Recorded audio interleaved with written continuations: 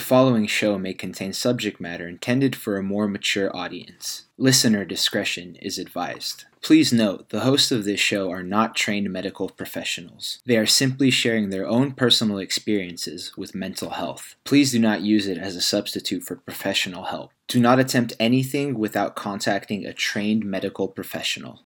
That's true. This is true. Alright, we are rolling, people. So, how do I start this? It's gonna be awkward. I might leave this in just because it's really awkward, really funny. Did I set a timer? See, I'm not here, I'm not ready. There we go, timer. We want to keep this simple. Hi, my name is Cris. Some of you might know me as Tofu Waifu on the Instagrams. I host a little live show called I Know That Feel. I'm one half of the show. Those of you watching it on that page, we're on a brief hiatus, but we got you covered with this one. I'm joined by, this is gonna be the co-host of this little jam session right here, Kyle. Hi, I'm Kyle. You could call me Kyle. I go by Kyle everywhere for the most part. I'm the host of Podcast of X, along with two webheads and a mic, and I do a lot of video stuff on Instagram and YouTube. Yeah, video is pretty huge. I think both of us kind of get the groove in video. We collaborate on a vlog. We'll have links below on the resources. I'm kidding.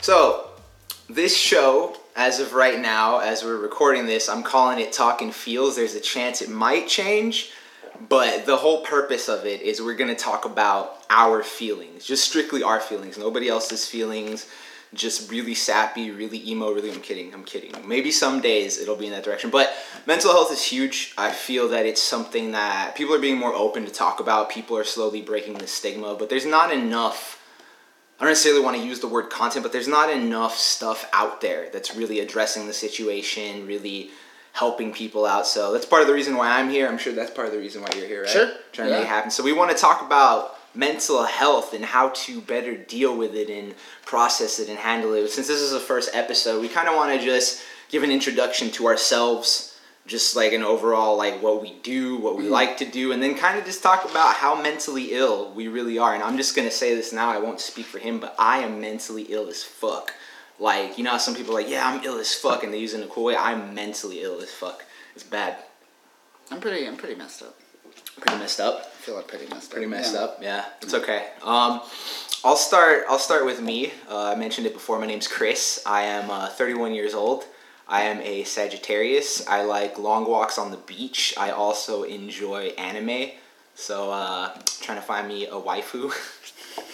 This is not an advertisement for dating. Sounds like it. Right? I'm trying to make it like a dating advertisement. But no, I've been dealing with mental illness like 100% legitimately like all of my life. Since I was a kid, through my teenage years, up until now. Like, the crazy thing about it when I was younger is there wasn't really a lot of information out there. Like, I know I've had ADHD for all my life, and I'm sure, I don't know if you ever had a situation going to school, but like, your kid has trouble sitting still. Your kid has trouble sitting and paying attention. Your kid needs to be disciplined. You know, fast forward to me now, it's just like, oh, I wish I would have known I had ADHD. Maybe my teachers would have been I don't think my teachers would have been nicer. My teachers kind of sucked. Yeah, dude, teachers suck. They just make things worse. But no, like, growing up as a kid, dealing with a lot of that.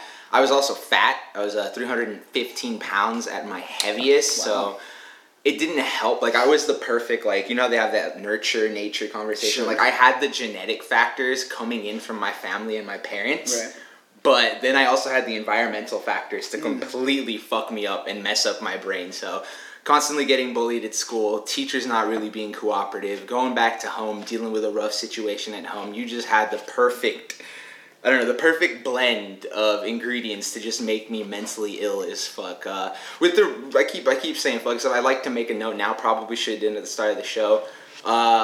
Content's gonna be a little bit more on the mature side. We're gonna drop some swears every now and again. We might go into some content that might be a little bold, a little extreme. If we go in that direction, I will pretty much say trigger warning. We'll have it written on the screen and everything. That way you can be prepared. And if it's something that you might not want to watch, might not want to handle, I'll also put a timestamp. So that way you can kind of skip ahead and kind of avoid whatever might be a touchy subject for you. But that's going into my early childhood with stuff. What about you? How was your childhood like, man?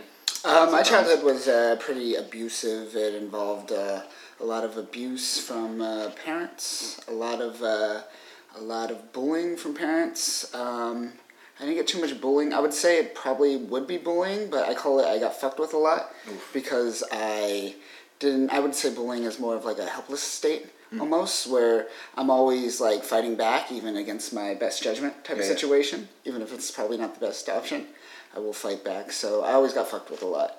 But I never really let it like fuck with me or get to my head too much, as most people do when they get bullied.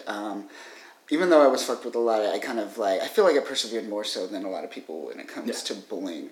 For me, it's more like self-doubt. It comes from like bullying from family members and stuff like that. That's where I struggle more. Because, when it's in the household, it's a whole subject where it's like this weird thing where you love them, or you have like feelings for these people, you have attachments towards these people, yet they're the ones doing probably the most damage to you, more or less. I think too, the biggest issue with that is you feel an obligation because they're family, because you have that sort of bond with them. And it's a saying that I try and tell people, like, don't deal with toxic people in your life. Yeah. And that goes double for family. Like, just because you feel the blood connection, that sort of obligation, like, it doesn't give them a right to just walk all over you and make you feel like complete trash. But no, I get that, dude. That's tough. That's childhood there. That's pretty much childhood. Childhood, man. Yeah. Like, I can kind of relate to that. My mom's always been really good. She's been caring. There are times where she's overstepped boundaries, but a lot of that has to do with the fact single parent. Like, my dad was a trash person, lots of domestic abuse in the household. Won't go into too much detail about it. That way we avoid any sort of triggering type of deal, but definitely a lot of craziness in the household due to my father, and it didn't really help with the situation when you're going to school being bullied all the time. Then you come back home and you're dealing with that sort of factor. It's rough. And my mom's always done the best to kind of look out for me, take care of me. And since she was by herself and she had a lot of trauma based off of all the other stuff she was dealing with, it was kind of hard for her to sort of process and deal with me when I was having my rough patches. We talked about childhood and for the most part just being bullied a lot, being really sad, depressed, lots of crying.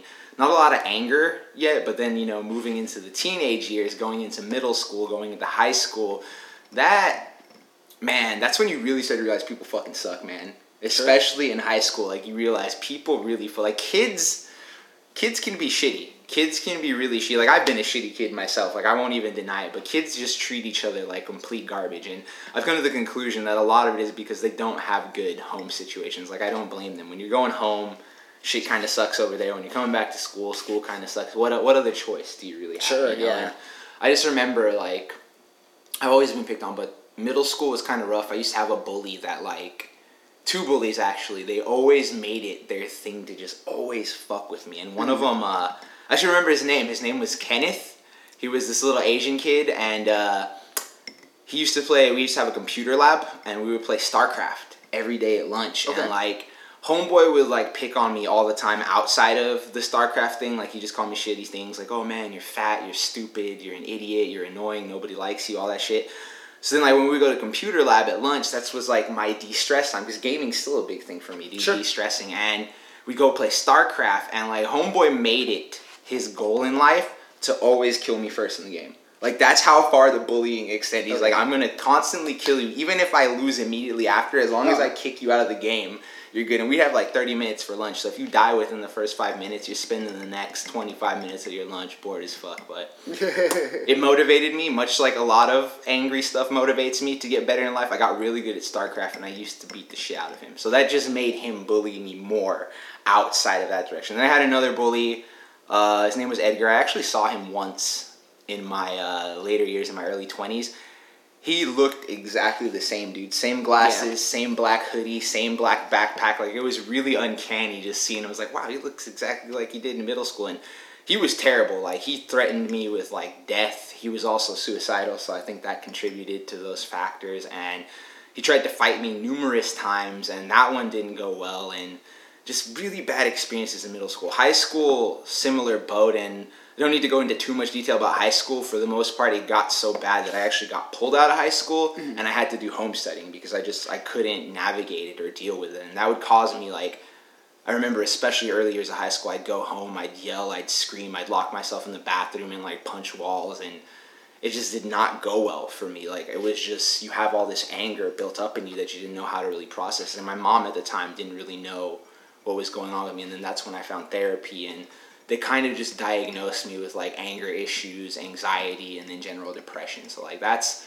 kind of where that all started with me. But what was like middle school, high school type business with you? Middle school was actually really good. I was really popular in middle school. I had like my first girlfriend in middle school. People seemed to like me, a lot of people. And then freshman year, you still have those friends, right, from middle school. And then like end of freshman year, beginning of sophomore year, you start to see people start hitting puberty. Yeah. And things start changing, and friends that you had forever stop becoming friends, and you get that situation, and like so around that time, I just felt like a huge, I guess, identity crisis, almost, and just didn't know who I was. Surprisingly, I wasn't like ever like persecuted by anyone, and I was pretty much accepted in like a lot of. I called myself like a rover in high school. Like, you know, there's like always like the cool kid area, and there's like the jocks and all that. I kind of just like moved around from clique to clique, and you know, I never really hung around with one. If too much drama came in one, I moved to a different one type of situation. So I guess I was kind of like a loner almost in many ways, where like I talked to people.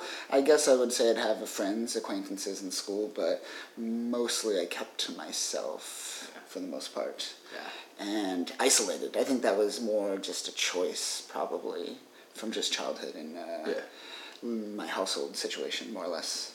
You feel that one, man. High school's tough because it definitely, like, middle school kind of has it, but high school gets very cliquey. Like, you have people starting to get together, and like older friends from middle school. I remember I had a few good friends in middle school that kind of helped me at least survive a lot of the bullying and stuff. And when we went into high school, one of them ended up going to a completely different high school because the area they lived in, the middle school I went to was fine, but then because of their district, they had to go to, it was Hamilton High School at the time, where I was going to Venice High School at the time. And I only had one really good friend that kind of had my back, and he was always a troublemaker, at the sense that it was kind of good to have him on my side, because when you have somebody that's like tough and hard, you know, having your back, you can kind of help deal with those people. But when he left, you know, a lot of the people that I was friends with, essentially, when he was gone, they're just like, oh, well, we were kind of only hanging out with you because we were afraid of him and just kind of like putting up with you. But now that he's gone, like, you can just fuck off. Like, we don't need you in our circle anymore. So didn't really have a friendship circle because of that. And then one of my other good friends, like, puberty happens, that sort of thing. And like in high school, there's a lot of establishing dominance and stuff like that. So he went from being a good friend of me to just bullying me. Yeah. So it kind of flipped the script with him, and he went from being a good friend to being a bully, and all of that, just like I mentioned before, it kind of pulled me out of high school. And it's tough because everybody's dealing with everything. And I feel like, you know, you mentioned the puberty thing, like that causes hormones and everything to sort of just build up and amp everything up. And you move forward in life now, and like you realize like everything in high school felt like the end of the world. You like, if you have a breakup, you feel like that's it. You're like, life is over like that. If you lose a friend, you feel like you've lost all your friends for the rest of your life. Like everything feels like the end of the world. And when you come into adulthood, you realize it's just part of life. Yeah. You're just like, it's cool, it happens, and you have to deal with that. But when you're kids and when you're mentally ill and dealing with that sort of thing, it's like, oof, it's a headache. But I can definitely say high school was not the business, not the best of times right there. But you survive, you get through it. I did my home studying thing, and I was a bit of a shutout for a while after that. For me... After high school? Yeah, after high school, because I didn't really go to a normal high school, and a majority of my friends were actually people I met online. I'm not ashamed to say I got addicted to World of Warcraft, and it was a bad addiction, but it was also a good addiction because it's an MMO. You have a social structure. You have people that you get to be friends with and get to bond with and stuff. And when you're somebody that doesn't really go outside and gets to bond with those people, I can say at that point, that's when I started to learn about social anxiety and realizing that I was really, really having a hard time with dealing with that. And at the time, I was probably like 18 or 19, and I remember my mom was doing good financially. She was like, don't worry about it. You don't have to get a job right now. Just kind of trying to figure your shit out, that sort of thing. And it was a good thing and a bad thing because it just caused me to just sit at home most of the time. And that caused me to like peak with being overweight. And being overweight, not going out, it just messes your whole mental state, your whole confidence. And most of my friends were online when I would play that game, and we would do our best to kind of just like keep each other company. And I remember I got to meet a few of them. We got to hang out. They were really cool people. They didn't live too far. And then I used to play I moved on from that to Xbox 360, Xbox Live. I made a lot of friends. I made a good friend. He lived out in Michigan, and it was a big step for me. It was wild, but like I ended up flying out there to hang out with him, hang out with a bunch of my friends, and like I think I was about like 19 or 20 at the time, and it was the most nerve-wracking thing in the world for me because I was just I remember I started a job at GameStop because I needed to get money to sort of like fuel my gaming addiction. And to start actually doing things, when I was like, listen, if you want to start doing things, if you want to start going out, meeting people, do it. And working that job was scary at first, but it kind of slowly broke down the social anxiety for me. Then taking a flight out to another state, meeting these different people, like the social anxiety sort of came down. But there were a lot of confidence issues, that sort of thing happening. But it was around then, I'd say I was probably like 20, 21 at the time, where I was just like, all right, I'm getting out now. I'm talking to people. I really want to get over my social anxiety. I feel like the next step is to lose weight. Right. And I struggled with it a lot, dude. Like, it was hard. Like, that contributed to just so much low confidence and difficulty. And when you're an adult, you don't really get picked on as much for it. Like, people start to just lax, chill out, because it's just, you're not in school. You're not dealing with that sort of thing. But I remember, like, I wanted to start to date. And there was a girl that was working at GameStop at the time that I ended up having a crush on. And I'm kind of back and forth on this, but don't try and date your coworkers. That's my personal advice and experience. Everybody has different advice with that one, but I tried to pursue her, and then at the end of the day, she's just like, nah, you're not really my type. And I heard that saying all the time. I was like, all right, you just got to be blunt with me. So what do you mean that you're not my type? She's like, well, you're kind of chubby and chunky, and I'm really into tall, skinny dudes. And I remember that was the catalyst to make me lose weight, dude. Like, that rejection spawned that, and I just, like, went hard on, like, working out, eating well, losing weight, and, you know, throughout my, like, early 20s, that was a big thing that I tried to focus on, and still wasn't getting mental help, still wasn't really taking therapy or anything seriously, and definitely still dealing with bouts of anger and anxiety and depression, definitely calling out of work a lot on days when I would feel down or feel anxious. So just a giant sack of anxiety and depression. But that was like early-ish 20s right there, going in on that. What about you, like after high school posting? We're going down a little timeline. We want to give you guys a history about us and how we deal with mental illness throughout the years. Let's see. So after high school, went to college, did that thing. It was terrible. I didn't like college. I think what people feel for high school, I probably felt for college. Yeah. Because it was just, everyone was kind of garbage. I met, surprisingly, some of the stupidest people in college. And I was confused. I didn't get it. I didn't realize that the majority of colleges are actually just daycares for rich people, more or less. It took me a while to realize that. And then I felt pretty, like, jaded about the world. Just, like, I felt scammed. College felt like a scam. Everything felt like a scam. I got some work, and it paid well for a little bit, but it didn't really make me happy, for the most part. Paid well, got to do a lot of cool things, got to travel a little bit, but ultimately I wasn't happy. I hated everything. I hated where I was. I hated my situation. I didn't like what I was doing whatsoever. So I just kind of, I would say I kind of went mad a little bit. Yeah. And I just kind of gave it all up, and which is where I'm at now, where I'm working a pretty low-paying job, but I'm at least having more time and freedom to do the things that I want right now. Yeah. Which is nice. It's better.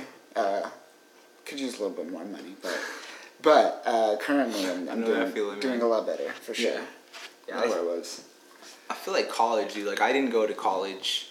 I tried it once. I went to community college for like about a month, and I was just like, nope, not my thing. I'm glad it was community college, because, man, if I went to a real college and paid or got loans and stuff, man, I'd be crippled right now. But I feel like college, for a lot of people, they just, like, feel like they're obligated to be there. Like, parents are like, you gotta go there, you gotta do this thing, you gotta figure it out, and that just adds more to stress. You're like, when you're not doing what you want to do, when you're not doing what you love, I know it's going to sound cheesy, but when you're not following your calling or your passion in life, that just adds more to the depression and the anxiety that you feel in life. Like, it was about mid-20s for me, like 25, maybe 26, when I really started to I lost a lot of weight. I found Brazilian Jiu-Jitsu. That was a good outlet Nice. for my anxiety. If anybody's looking for a good physical outlet to kind of get that sort of thing out, I highly recommend Brazilian Jiu-Jitsu. I want to get back to it eventually, but like I was mentioning, money, that sort of thing, I need to make a little bit of more money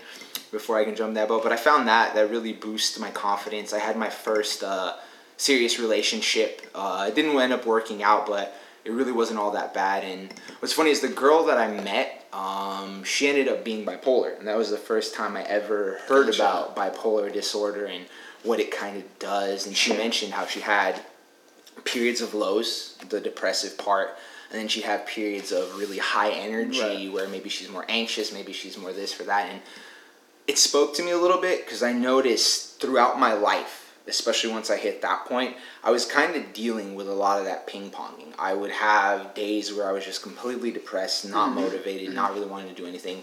Then I'd have days where I'd just be really ramped up, really anxious, or on a... To spill a little bit about bipolar disorder, the manic side is always the most complex one. You have hypomanic state, which for some people, the way it's exhibited is you have a lot more energy. You don't need to necessarily sleep as much. You actually will feel more confident about yourself, have more of a drive. Your sex drive kind of goes up a little bit. And in a sense, it looks almost positive. It's hard to really diagnose bipolar when you're dealing with that hypomanic side. But then when you go into full-blown manic, that's when you start to recognize more. And I never really dealt with full-blown mania for the most part. So, like, when she was talking to me, we would talk about, like, what we were dealing with. That sort of thing. She's like, wow, you ever think about getting diagnosed for, like, bipolar or something? And I remember at the time, I was like, nah, I don't really think anything's wrong with me. I think I just have anxiety. I just have depression. And I've got my physical outlet with jiu-jitsu. I just started being vegan at the time. I was like, I'm eating really good. I'm doing yoga. I'm meditating. Like, I don't need medication. I don't need therapy. Like, I got my grasp on it right there. And for me, it worked for a while. It wasn't bad, but, you know, hindsight is 20/20. I wish I would have taken it seriously and gotten properly diagnosed then, because with something like bipolar, and once again, we're not medical professionals. This is just our own personal experiences, that sort of thing. With bipolar disorder, the longer you let it go undiagnosed, the worse it starts to get, because the chemicals in your brain just start to get worse and worse and imbalanced. So it bounces back and forth more frequently. Yeah, it bounces back and forth more frequently, and that's when you'll start to have crazier manic highs and really low depressive states. And man, that was like, you know, it was wild. It was wild. I was doing pretty good in life. I wasn't necessarily having that bad of a time in my 20s, but then about 3 years ago, I believe, 4 years ago, I got into a relationship that, once again, with bipolar too, your circumstances in life can cause it to increase and decrease. And I got into an abusive relationship, lots of gaslighting, really bad time. Don't need to go into detail, so don't worry, nothing triggering. And that relationship took a lot of its toll on my mental health. And then I was working as a cashier at Whole Foods at the time. And very stable job, making a lot of money. I had health insurance, like everything was going good for me, but because of the state of mind that relationship put me in, and because I let my mental illness go undiagnosed for so long, that's when it really started to hit its peak, where when I was depressed, I couldn't really do anything, accomplish anything. When I was manic, I just wasn't sleeping. Mania comes with wanting to spend money. Like wild, dude, like buying stupid shit. Like I had super impulsive. Yeah, super impulsive. Like you see something you like, you just buy it on the get-go. It makes you feel good in the moment. And sex drive was wildly out of hand. Really just not fun. Like I know a lot of people hear sex drive like, yeah, that sounds cool, but nah, dude, not when you're like your mind is constantly like drilled in on that. And that's when it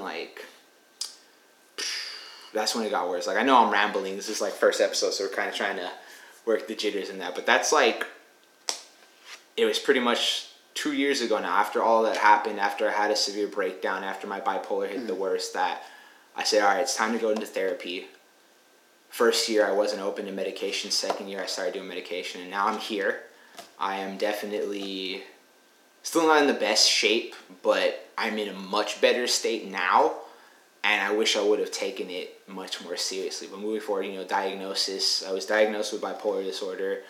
Last year I found out that I'm dealing with a dash of ADHD as well with it, and it's been a work in progress, man. It's been a work in progress for me. What about, I've been talking for too long. What about you, man? Therapy, diagnosis, I used medication? to take therapy. Therapy I take. Whenever I have money, I go to therapy. I recommend everyone go to therapy. I don't at the moment. But if you can, definitely go to therapy. I do not take any medication. I probably should take medication, but I'm working towards, or I was, it's kind of on hold now, working towards a pilot's license, which if you're doing that, you can't be on any medication, which, fun fact, there are a lot of depressed pilots out there who are not getting help because they cannot say that they need help, because then they'll be on medication and they'll lose their jobs. So they just hide it, keep it to themselves. Yeah. And meanwhile, these people are flying you around. So, yeah. Keep that in mind. Wow, that's kind of I have a bit of anxiety and slight fear of getting in airplanes, and now like this information just kind of like enhanced it. Now I'm sitting, I'm like, well, this is the year where I want to try and travel a bit more, and now I've got a little bit of an interesting feeling about that. It's still the safest way to travel. It is. Statistically speaking, airplanes are way safer. Like, we get into cars almost every day, dude, and like we're rolling the dice hard on that one, man. I mean, even when we're walking LA, you're rolling the dice from cars. Biking too. You, yeah. Biking. I've been hit on my bicycle. I was hit on my skateboard a couple times too. I think 3 times on my bicycle. The third time was wild. The lady hit me. She ran out. And she's like, yeah, are you okay? And I'm just like, yeah, I think I'm okay. And as I was about to tell her my bike's fucked up, she got in her car. She's like, bye, have a nice day, and just drove off. Damn. And I was like, but Savage. My bike is destroyed. Oh, man. That's wild. It's funny you mention the medication thing, because, like, so medication's always had a big stigma. I'll say this now, too, like, talk to a trained medical professional with medications, the therapist, the doctor, and don't, if you have a friend that's just like, yeah, I have ADHD and they recommended Adderall for me, you should try Adderall. Don't do that, because every single medication has different effects. Some people with ADHD, Adderall doesn't do shit for them. For some of them, it makes it worse for them, and they need something completely different. With bipolar, I take, what's it called? Seroquel and Lamictal, and those are kind of working now. It's been about 2 years, and that's the other thing. You gotta be patient with medication. They're kind of working, but at one point, I had a friend be like, yeah, you should try Wellbutrin. I take Wellbutrin, it's good. Man, when I was on Wellbutrin, like I love coffee. Now imagine having a whole pitcher of coffee just directly injected into you, that feeling 24/7. That's what it was like being on Wellbutrin, dog. Okay. Like, just constantly like, oh, I can't sit still in my life. It makes my ADHD even worse, and I can definitely tell it popped me into a few manic episodes. So with medications, you got to be patient with it. I mean, there are some people, depending on what they're dealing with, they can get by without it. It actually is manageable through therapy and natural methods. But for some people, you gotta put it in there, because your brain, there's a meme I shared, which is like, can I have some dopamine machine broke? Can I have some serotonin machine broke? Like, that's how some people's brains are wired, and because of that, you need something pumping those back into your brain. Otherwise, you're not going to function properly. And medication, man, that's still the hardest one to try and like deal with and process. You take anything for ADHD? ADHD, no, that's the hard part right now. They're still trying to, when you have multiple diagnoses, it's hard. Diagnoses. When you have multiple diagnoses, it's hard, because they want to give you one thing, but then they're worried that if they give you one thing for this thing, it's going to ramp up or possibly make the other thing worse, or it might have negative effects on one type of medication you take or weaken the type of medication you take. So medication requires a lot of patience and just dealing with highs and lows, because some of them too, when you take them, the adjustments are rough. Like, I remember when I started Lamictal for a week straight, I was crying for everything, dude. Like, everything would make me cry, and I'd just be like, why does my life suck? Everything makes me cry. I'd see, like, I see like a video shared about like a cat or a dog or some shit. Just waterworks. Like, why is it so sad? I couldn't watch those ASCPA or whatever commercials. Sure. In the arms of an angel. No, dude, I couldn't do that. It's so sad. It's terribly sad, dude. I feel bad for those animals, man. Recording. All right. So, part of me wants to like address the thing, but work in progress. So a little technical thing just happened. So if you notice a little boop, there's a reason behind that. But anyway, magicians. That's the reason. We're magicians. First episode. Work in progress. Things are happening. So I think I was mentioning how a lot of the issues with medication and therapy in general. I think you just talked about it. Was like. You were mentioning how pilots, they can't take that sort of thing. If they do. Yeah. They can't qualify anymore. Like, there's a lot of people that work specific career paths that, unfortunately, because of it, like, if they have diagnosis, if they take medication, if they go to therapy and then their workplace finds out, they are possibly going to lose their job for it. And I think it's like a weird gray area because part wants to be like, oh, man, that's illegal. But then at the same time, it's just like, do you really want somebody that's possibly flying a plane, flying a plane that one of these days just might be like, man, what if I just yeet it? Just yeet it off right now. Like, I know there's a bunch of people here with me, but what if I just yeet off of here right now? So it's medication and therapy in general sometimes are hard for people to access because of that, because of their career choice, their lifestyle path. And in general, too, there's the stigma behind it where we might feel people are going to judge us or think differently of us if we're using medication, if we're going to therapy. And it's something that's going to slowly break down. That's what we're going to try and do. We're going to try and break that wall down. We ain't building up walls for mental health. We're breaking them down. But, so medication, alternative medication. Oh, yeah. So, like, what are some alternative medications that you take in your life? So, I might have mentioned this before, but I always joke with people. I'm just like, yeah, you don't need medication. Just do yoga, praise Harambe, drink your kale shakes, and take your vitamins, and you'll be fine. But for some people, that actually can kind of work. Their mental illness might be at a level where they can process that. But I'm still taking medication now, and some things that I've added into it. And before my mental illnesses got really worse, really helped with me. Exercise is huge. Exercise is definitely one that I recommend to all. I did Brazilian Jiu-Jitsu, and because I had a lot of anger issues and stuff, that actually really helped me work through a lot of them. A lot of people think when you get into martial arts and stuff, it's going to make you more violent, but it actually calms you down and makes you more disciplined, especially when you're getting your ass kicked by someone else. It's sort of humbling. And what I tell everybody is if you can sit there for a 5-minute sparring match and have your arms bent backwards and get choked and be in excruciating pain, everything else in life is kind of a lot easier when you compare it to that sort of thing. But I love Brazilian Jiu-Jitsu. Yoga is still something that I work on just because of the breathing methods. Like, a lot of people think yoga is about flowing really fast and being flexible. It's more about breathing in and out through the poses and stuff, which is like meditation. Meditation, you breathe in, you breathe out. It helps ground you in the moment. Weightlifting is something I suggest for people as well. I haven't dabbled in that too much, but I tell a lot of people, if you can lift a barbell up, you're just lifting your stress right away. But I mentioned meditation, so we can go back to that. Meditation is definitely huge for me as an alternative medication because with mania sometimes, and just in general with ADHD, your brain's constantly going through this loop and thought process nonstop, and you need something to help slow it down. And with meditation, I feel like that works really well with that, because you're spending... a form of meditation I practice is mindfulness meditation, which essentially involves you can sit down in a chair, you can sit down cross-legged, you can even lay down, but the issue with laying down for some people is they get so relaxed they might fall asleep, so gauge accordingly. But what I just do, right? Yeah. Have you ever meditated and fallen asleep? Oh, yeah. Absolutely. Yeah. That's gotta be wild. It's like, I'm getting zen. Yeah.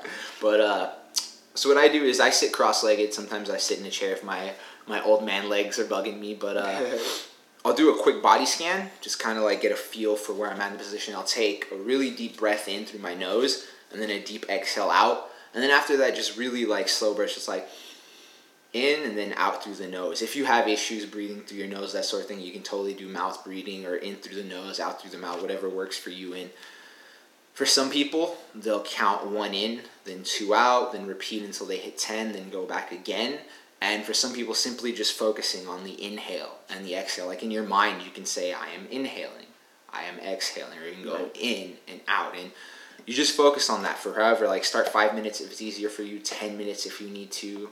I do 15 minutes some days, and some days I'm wild, I can do 20 minutes. I don't know how people do like 30 minutes an hour at that point. My legs hate me. But the idea behind it is it slows your thought. Like, nothing will ever stop your thoughts. There is nothing in the world that your thoughts are going to keep going. That's just how the brain works. But what it can do is it slows them down, and it also, if you're having a moment where they're not slowing down, it at least helps you ride the wave out. Right. Like if you can sit there for 5 minutes, 10 minutes, whatever you choose, even when your brain is going completely haywire, it'll kind of help you out through the rest of your day. Where you'll be like, all right, you know what, my brain's going wild, but if I can sit and breathe for like 10 minutes straight, 5 minutes straight, I know I can work through whatever else it is that I'm doing in the day. So meditation's huge. Whether you're on medication or not, definitely consider adding that to your routine. Even if you're not dealing with like heavy mental illness, or you consider yourself not mentally ill, meditation is always a good practice to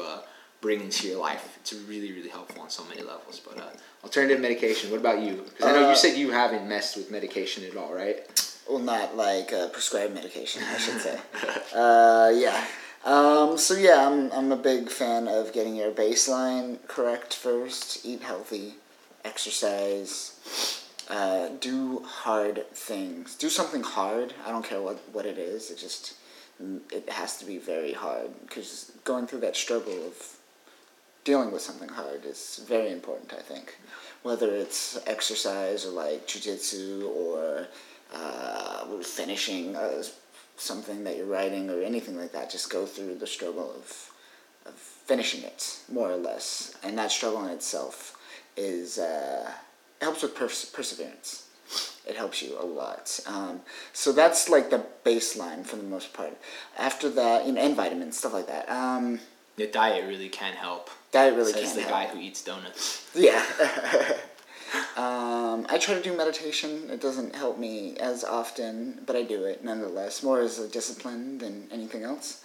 And then I do a lot of mainly just yoga and cardio for me. A lot of my meditation comes from cardio. And I just do, like, whether it's running or a machine or something like that, do it while not listening to anything. Mm-hmm. And that does kind of serve, like, a similar meditative state for me, for the most part. Yeah. Yes. And then, that's pretty much it for the most part. And then once a year, I don't recommend it, but I'm going to recommend it. Once a year, I do psilocybin to reformat my brain. Ooh. Yeah.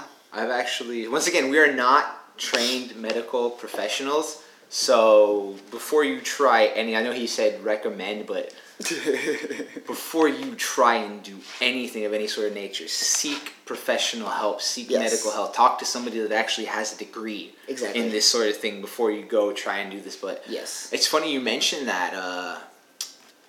I've heard a lot of things in general about psychedelics helping with depression, PTSD, things of that nature. Absolutely, and they're trying to do more and more research with it. The government's slowly giving clearance to do it, but I've been hearing just like in actual medical doses where they properly dose it out, that sort of thing, it's actually helped people drastically. Results, it's shown long-term effects, months, years, that sort of thing, where it kind of helped clear it up. So that's I'm glad you mentioned that one. That's actually a wild one to think about. Don't go dropping mushrooms, LSD, ayahuasca, just professional help. Seek that sort of thing, run it by somebody, and then use better judgment to do that. But that's if you're more curious, go look into MAPS, the multidisciplinary academic study of psychedelics, I think. Yeah.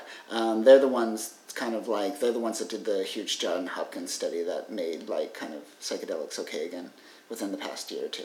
That's wild. So they're really pushing to the forefront of a medical application of psychedelics. So if you want more information, check that out.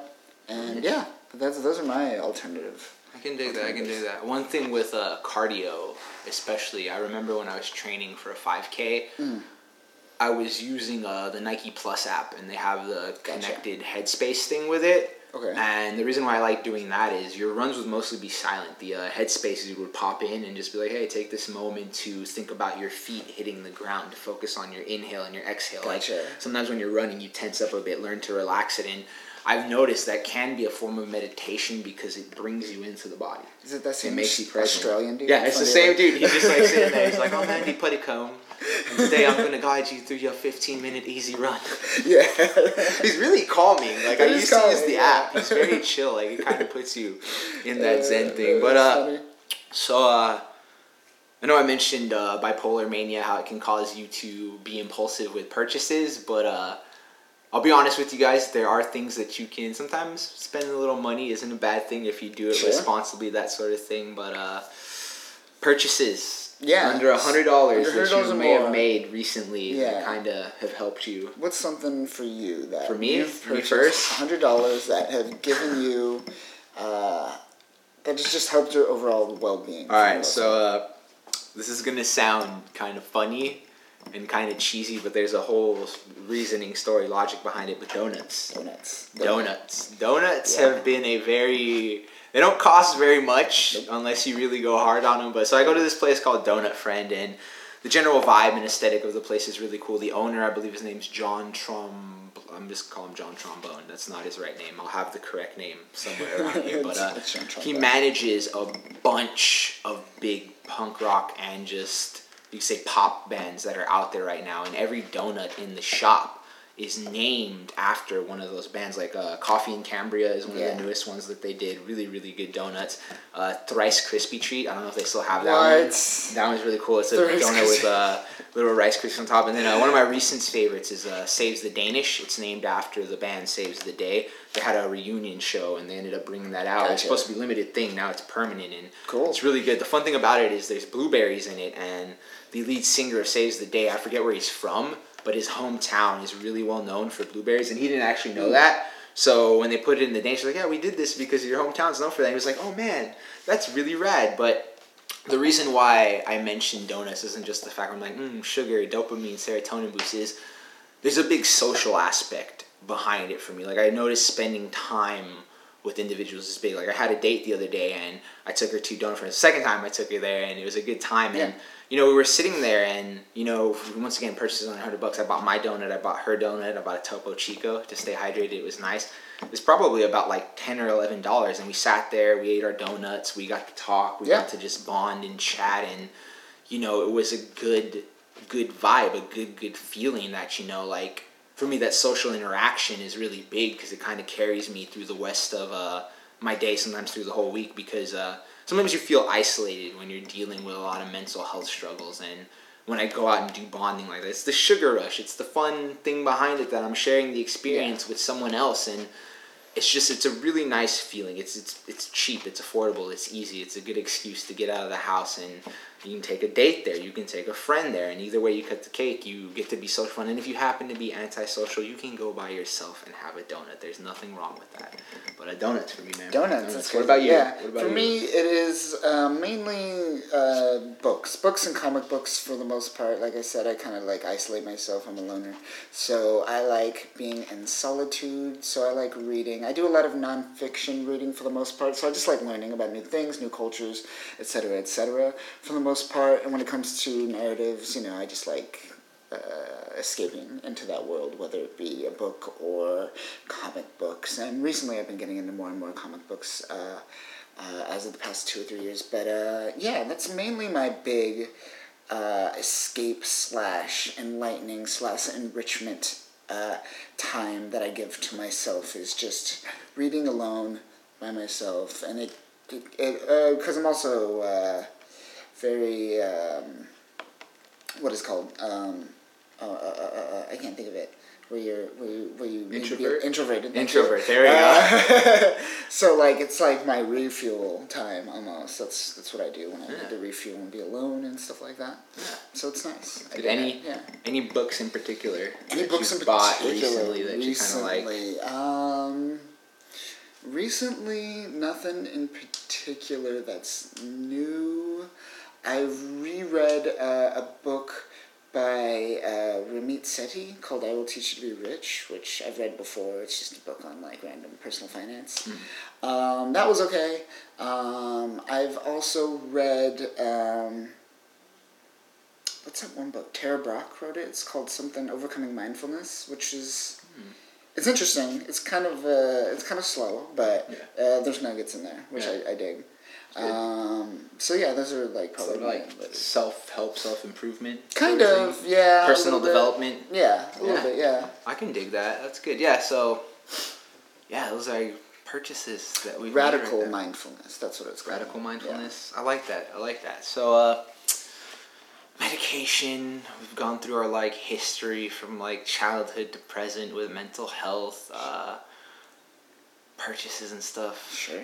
I'm like trying to find a direction for this to go right now. I'm like first episode, first process. We we actually had a direction, but there's a little once again, first episode, technical difficulties. Don't mind us. This isn't the first one that we've just had. Oh man! So I think where I want to go with this before we wrap up the mental health portion and go into the more lighthearted and thing to end it with is everybody is dealing with a struggle. I don't know if I got to address this before, but like everybody's dealing with a struggle. Everybody's dealing with something. Everybody's having negative thoughts. To be blunt, everybody's mentally ill, and I hope I didn't offend anyone if I want to put online more. Everybody's dealing with some sort of mental thing, but he said it, not me. Unsubscribe, unfollow, peace out. I don't know why I stayed here this long watching it. We're sorry. But it's now I remember where I want to go with this. So we all put on a mask when we are presenting ourselves to the world, and now I remember the story. So girl I'm seeing does dance, and when she went to dance class, they had her do this really cool exercise, right? And the instructor said, I want you to go up to the mirror and think about how you present yourself on a daily basis, the mask that you wear. Now I want you to take that mask off, and it sounds like a cliche thing, dance like nobody's watching. Dance as if you're being your truest, rawest self. And she did the experience, and then the instructor was like, now I want you to put the mask back on and try and dance. And what's funny is she told me it was harder to put the mask back on once she had taken it off. And I feel like going into your day-to-day life, if you start to... It's not easy, and I feel like even if we say we're going to take the mask off, we're still going to slowly pull it on. When you start to be more open about yourself, be more honest about yourself, I feel like it sort of breaks the wall down and makes it easier to navigate life. And one of those things for some of us is acknowledging the mental struggles that we deal with. Like for a while, I would be like Mr. Optimism on Facebook. Like nobody knew I was mentally ill up until about 3 years ago. Then everybody was like, man, Cris is fucked up. But I would wear this mask of like, everything's okay. Nothing is wrong. I don't have problems. I'm positive. All these good things are going on in my life. And it wasn't just bad for me for my mental health because I wasn't getting help because I wasn't addressing it, but it also started to create this persona of mine that wasn't real. And when I wasn't being myself and I was trying to mask that around others, it made me miserable. If anything, it added to my mental illness being worse, I don't know if the word is debilitating. Whereas like now, like I'm sitting here talking about it as openly as I can on a podcast. I'm sitting here trying to represent it. When I'm out with people, I try and be more honest about my mood. Like I made a post on Facebook where I was like, man, today it's technically 14 days. It's 14 days into 2020, and man, am I overwhelmed as fuck. Like I'm feeling stressed. Like I've been an anxious potato the last few days, but I'm also doing a lot of great things right now, which makes me understand, I gotta accept that this comes with the territory, but just being open about that, just letting that out and saying that to the world, I was just like, hey, I am overwhelmed, and it's okay. And like, I know it's cheap, but like people were liking status, people were leaving comments, like, no, we feel you, like we're in the same boat. All of a sudden, taking that mask off and presenting that allowed me to accept it more and be a little bit like more laid back with it. And I think like social media has this ability to present how things look good. Celebrities are a great example. Like I feel like a lot of celebrities they battle demons, they deal with negative mental health things. But the problem is, since they're a celebrity, their social medias are built to cater to look and have a lot of optimism. Like The Rock is a good example. Homeboy's like swole and built and doing good, but I guarantee you he has negative thoughts. I guarantee he has dark thoughts. I'm sure there's probably interviews out there where he talks about his struggles and everything. But if you go to his Instagram right now, it's super like, hey, I'm swole and I just did this workout routine and that. Like, Terry Crews is a good person to follow. He made a post once. I'm going to try and like bump it into here. Where he's talking about something how like he likes building Legos. And he says because all of us are like Legos and we just need to put the pieces together slowly and then we'll be like complete. It's a great metaphor. I'll have the actual thing here. I'm like butchering it, but that's something important right there. But I guess to end the whole mental health thing and the whole serious thing is like everybody's dealing with something. Everybody's mentally ill. Everybody's wearing a mask. Some of us are better at hiding it and some of us are slowly working to be more candid about it. And that's what this thing is here for, to help you understand you're not alone. That even if you're not ready to take your mask off and present that to the world, at least maybe hearing other people slowly breaking their walls down will help you process yours. Hopefully. Yeah, hopefully. That's the whole serious mental health portion. Now we want to jump, end it the last 10 or so minutes with some good, some happy things, some nerdy things. We're both a couple of nerds, so, maybe lighten the blow right there. So, some things, Kyle, I want you to start. What's some, be it project you're working on, a TV show you just watched, video game, book, maybe you bought a toy, whatever it is that you've done recently that's kind of got you feeling good, feeling happy. Doesn't necessarily have to tie into mental health at all. Not at all, currently, just things that are just sparking fire, sparking interest in me. Not a plug, but House of X and Powers of X. The podcast about that. I do. Not a plug. It is definitely brought the passion back into my heart when it comes to comic books and reading comic books. What they're doing with the X-Men right now. X-Men's always been about adversity, so it's always been like a big comic for me personally. But just having it back, having Marvel care about it again, not burying it deep down, not giving a shit about it, actually putting forth effort into telling great X-Men stories. I am loving every moment of this. Other than that, creating. I just like creating. I have no particular project that I'm working on at the moment that I feel more passionate about than the other, but just creating in general. Right now I'm just doing everything from interviews to short films to cosplay kind of montages to stuff like that, and just kind of putting it out there and seeing what sticks. And all of it's just fun, and regardless of what you do, I think everyone should create to a certain extent. Outside of that, something that I'm watching or something that I've watched in the past. Right now I'm kind of not watching anything, but I always reference Naruto. So Naruto is one of my favorites because what happens is he does not end any battle with just punching fools and whatnot. The way that Naruto wins a battle is via talking to his opponent, empathizing with them, communicating with them, and showing kind of empathy towards his situation and his kind of circumstance.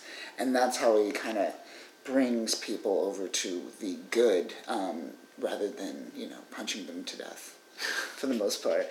And that's what I always loved about Naruto, Talk no Jutsu, as I like to call it, where he doesn't have to use pain or violence. He uses his words to bring peace. I like that. Yeah. I feel like before I go into like my recommendations, I feel like that in general is really huge because it's just communication is something people in general have a hard time. I think we should do an episode about that in general. But like people are afraid of verbal conflict, which is like I'd rather talk something out with somebody than friggin' throw down and that sort of thing. But it's just to see Naruto face some like massive battles and struggles and just talk it out with somebody, it shows the power of communication. Once again, like the whole peeling off the mask and just talking is sometimes huge. And You know, if anybody's ever like, man, don't talk about your problems, but like Naruto talks about problems. Naruto solves things with words. It's funny. I don't know if you ever grew up. People are just like, solve things with your words. Naruto's a living example of it. Yeah, exactly. Yeah, I will say though, there are situations where I'm sure Naruto can't solve it with words, so he has to throw down. So sometimes in life you can try with words. If you can't, and sometimes you got to go with this. No, I like that. Wait, that's good. With me, some stuff that I've really been enjoying. Gaming's huge for me. I mentioned World of Warcraft. I used to have an addiction to that, not ashamed of it. But recently I've been playing a lot of Borderlands 3. Nice. I really like that one because it combines two of my favorite genres. Yeah. It's first-person shooter, and it's RPG, but in particular it's loot crawler style RPG, like Diablo, that sort of thing, where you kill a massive amount of mobs, you get all this loot, upgrade, constantly get better to kill more massive amounts of mobs and get even better gear. And I kind of like it. Like, it's got a great story. It's really out there, really wacky, really fun, but for me, especially because of ADHD, I like things that are constantly moving, constantly going, keeping me engaged. Like, I love Kingdom Hearts 3, but it was hard to play because it was just like, yeah, action! And then it's like a 10-minute cutscene, then 5 minutes of action, then a 20-minute cutscene. I'm like, having trouble sitting still here. But with Borderlands, it's just constantly going and constantly moving, and I just like that. It becomes kind of meditative. Like, I'll sit there for a couple of hours at night before bed and just get into the zone, just killing mobs, collecting loot, keeping it going, and I kind of like it. It helps calm the mind, de-stress. So I love Overwatch. Overwatch is something I'm constantly playing. Love-hate relationship with that one, but I love the competitive aspect of it. I get to try and coordinate with other people and strategize, and that's just really fulfilling to me. Like, to constantly win and see myself climb up the ranks is sort of like, it's cheesy, it's like a weird flex, but it's fun. I actually found out I'm in the top 500 Overwatch PS4 players. Weird flex, but it's kind of cool to have that little bit of bragging rights right there. The goal is like top 200 by the end of 2020. I don't know if I'll hit that, but it'll be something fun. Sometimes you just gotta have goals to aim for, even if you don't get it. The journey along the way is part of the process. Who's your main? Oh, dude, right now I'm playing a lot of healers. Rotating out between Baptiste, Zenyatta, and Ana. I still sprinkle Moira in there. Okay. Moira's been a big main of mine for a while, but recent balances and changes have done that. And I do tank a little bit now, and I really love playing Zarya and Reinhardt, especially after the recent buffs. Oh, I love Reinhardt's a beast, dude. Just smacking people with that hammer. I will destroy you with Reinhardt. Oh, Reinhardt's good. But yeah, I love Overwatch. Outside of that, I just finished reading Gwenpool Strikes Back. I think that was a great comic series, and kind of try and dive in without any spoilers. Gwenpool is at the verge of being retconned and completely erased from Marvel history because she doesn't have a superpower, and Marvel's like, hey, we don't really know how to fit Gwenpool into any of this. It's a giant diss at not just Marvel, but the comic industry as a whole, kind of cutting back on things. Like they did it with X-Men a while back, where like they lost the rights to X-Men. Like, well, we don't want to work on this anymore. We're just going to kill them off, and humans, all of that. And Gwenpool's pretty much fighting for her place to belong in the comic book universe. And it's really fun, really wacky, and you'll enjoy it. I won't go into spoilers, but as an X-Men fan, like once you read that last issue, there's something that goes down in there that'll make you really, really enjoy it. So Gwenpool Strikes Back. And then TV, The Witcher. The Witcher's been really good. I know for some people it's still fairly new, so no spoilers, but it's extremely well done. The choreographing of the fight scenes is amazing. Henry Cavill's a friggin' beast, and I haven't seen a lot of TV shows or movies pull off the use of magic very well, and obviously Netflix probably had a huge budget, but the way all the magic goes down, just the inner nerd in me, especially the gamer in me, is like, holy shit, like, very accurate to the game as well. Like, there's moments where, like, Geralt is in like a dark situation, so his eyes will turn black and get that bleed effect, so he has his night vision thing exactly like the game, and they even have the use of potions and stuff in there. So really well done TV series. Each episode's like an hour long, so if you're feeling kind of like meh, just tune it in, binge it out, zone out. So they're good. But I'm a huge nerd. Those are 3 things right now that I've been really hyped about. Is it 3 things? 4 things if you count Overwatch. Yeah, that's stuff I've been hyped about. You mentioned some stuff I've been hyped about. That's pretty much it. That's been the first episode. Work in progress. We're going to try and hunker down, structure it a bit more, work on it. But first and foremost, this is for all of you. We really are doing this. It's a good platform for us to kind of like discuss, have fun, let out some of the things. But we really want to do this for the rest of you and help you not feel alone.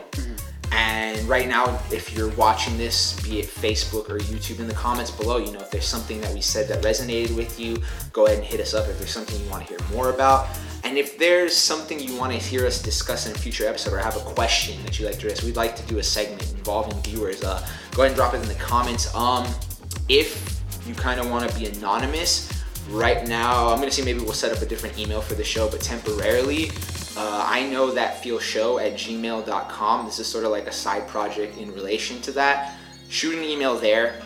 You can be anonymous, be like, hey, this is my question, this is my thing. I don't want you to say my name at all, but I just wanna hear, I just want you guys to address it. We can take care of it like that. If you're listening to it audio-wise, Email's probably the best place to hit us up and try and get it. And you can address it to one of us in particular. You can just address it in general. We're gonna try and do this weekly. We're gonna try and have a specific day where we'll try and upload it. Once again, work in progress, so bear with us. We're still learning it. We had some technical hiccups today, which was a really lot of fun. But we'll learn. But that's it. Like, share, subscribe, all of that good stuff. I probably said that already. I'm always bad with outros. Any closing words? Closing statements? Just keep being yourself. Don't let others' judgment stop you from being you. That's pretty dope. I'm not gonna add anything to that. We're gonna leave it right there, and we'll go on for 10 minutes. So thanks for tuning in, everybody, and don't forget to praise Harambe. Praise Harambe, people. We're gonna keep them alive. Praise be. Legends never die if you keep talking about them. It's true. It's true. All right. We did it. We did it. We did it. Cool.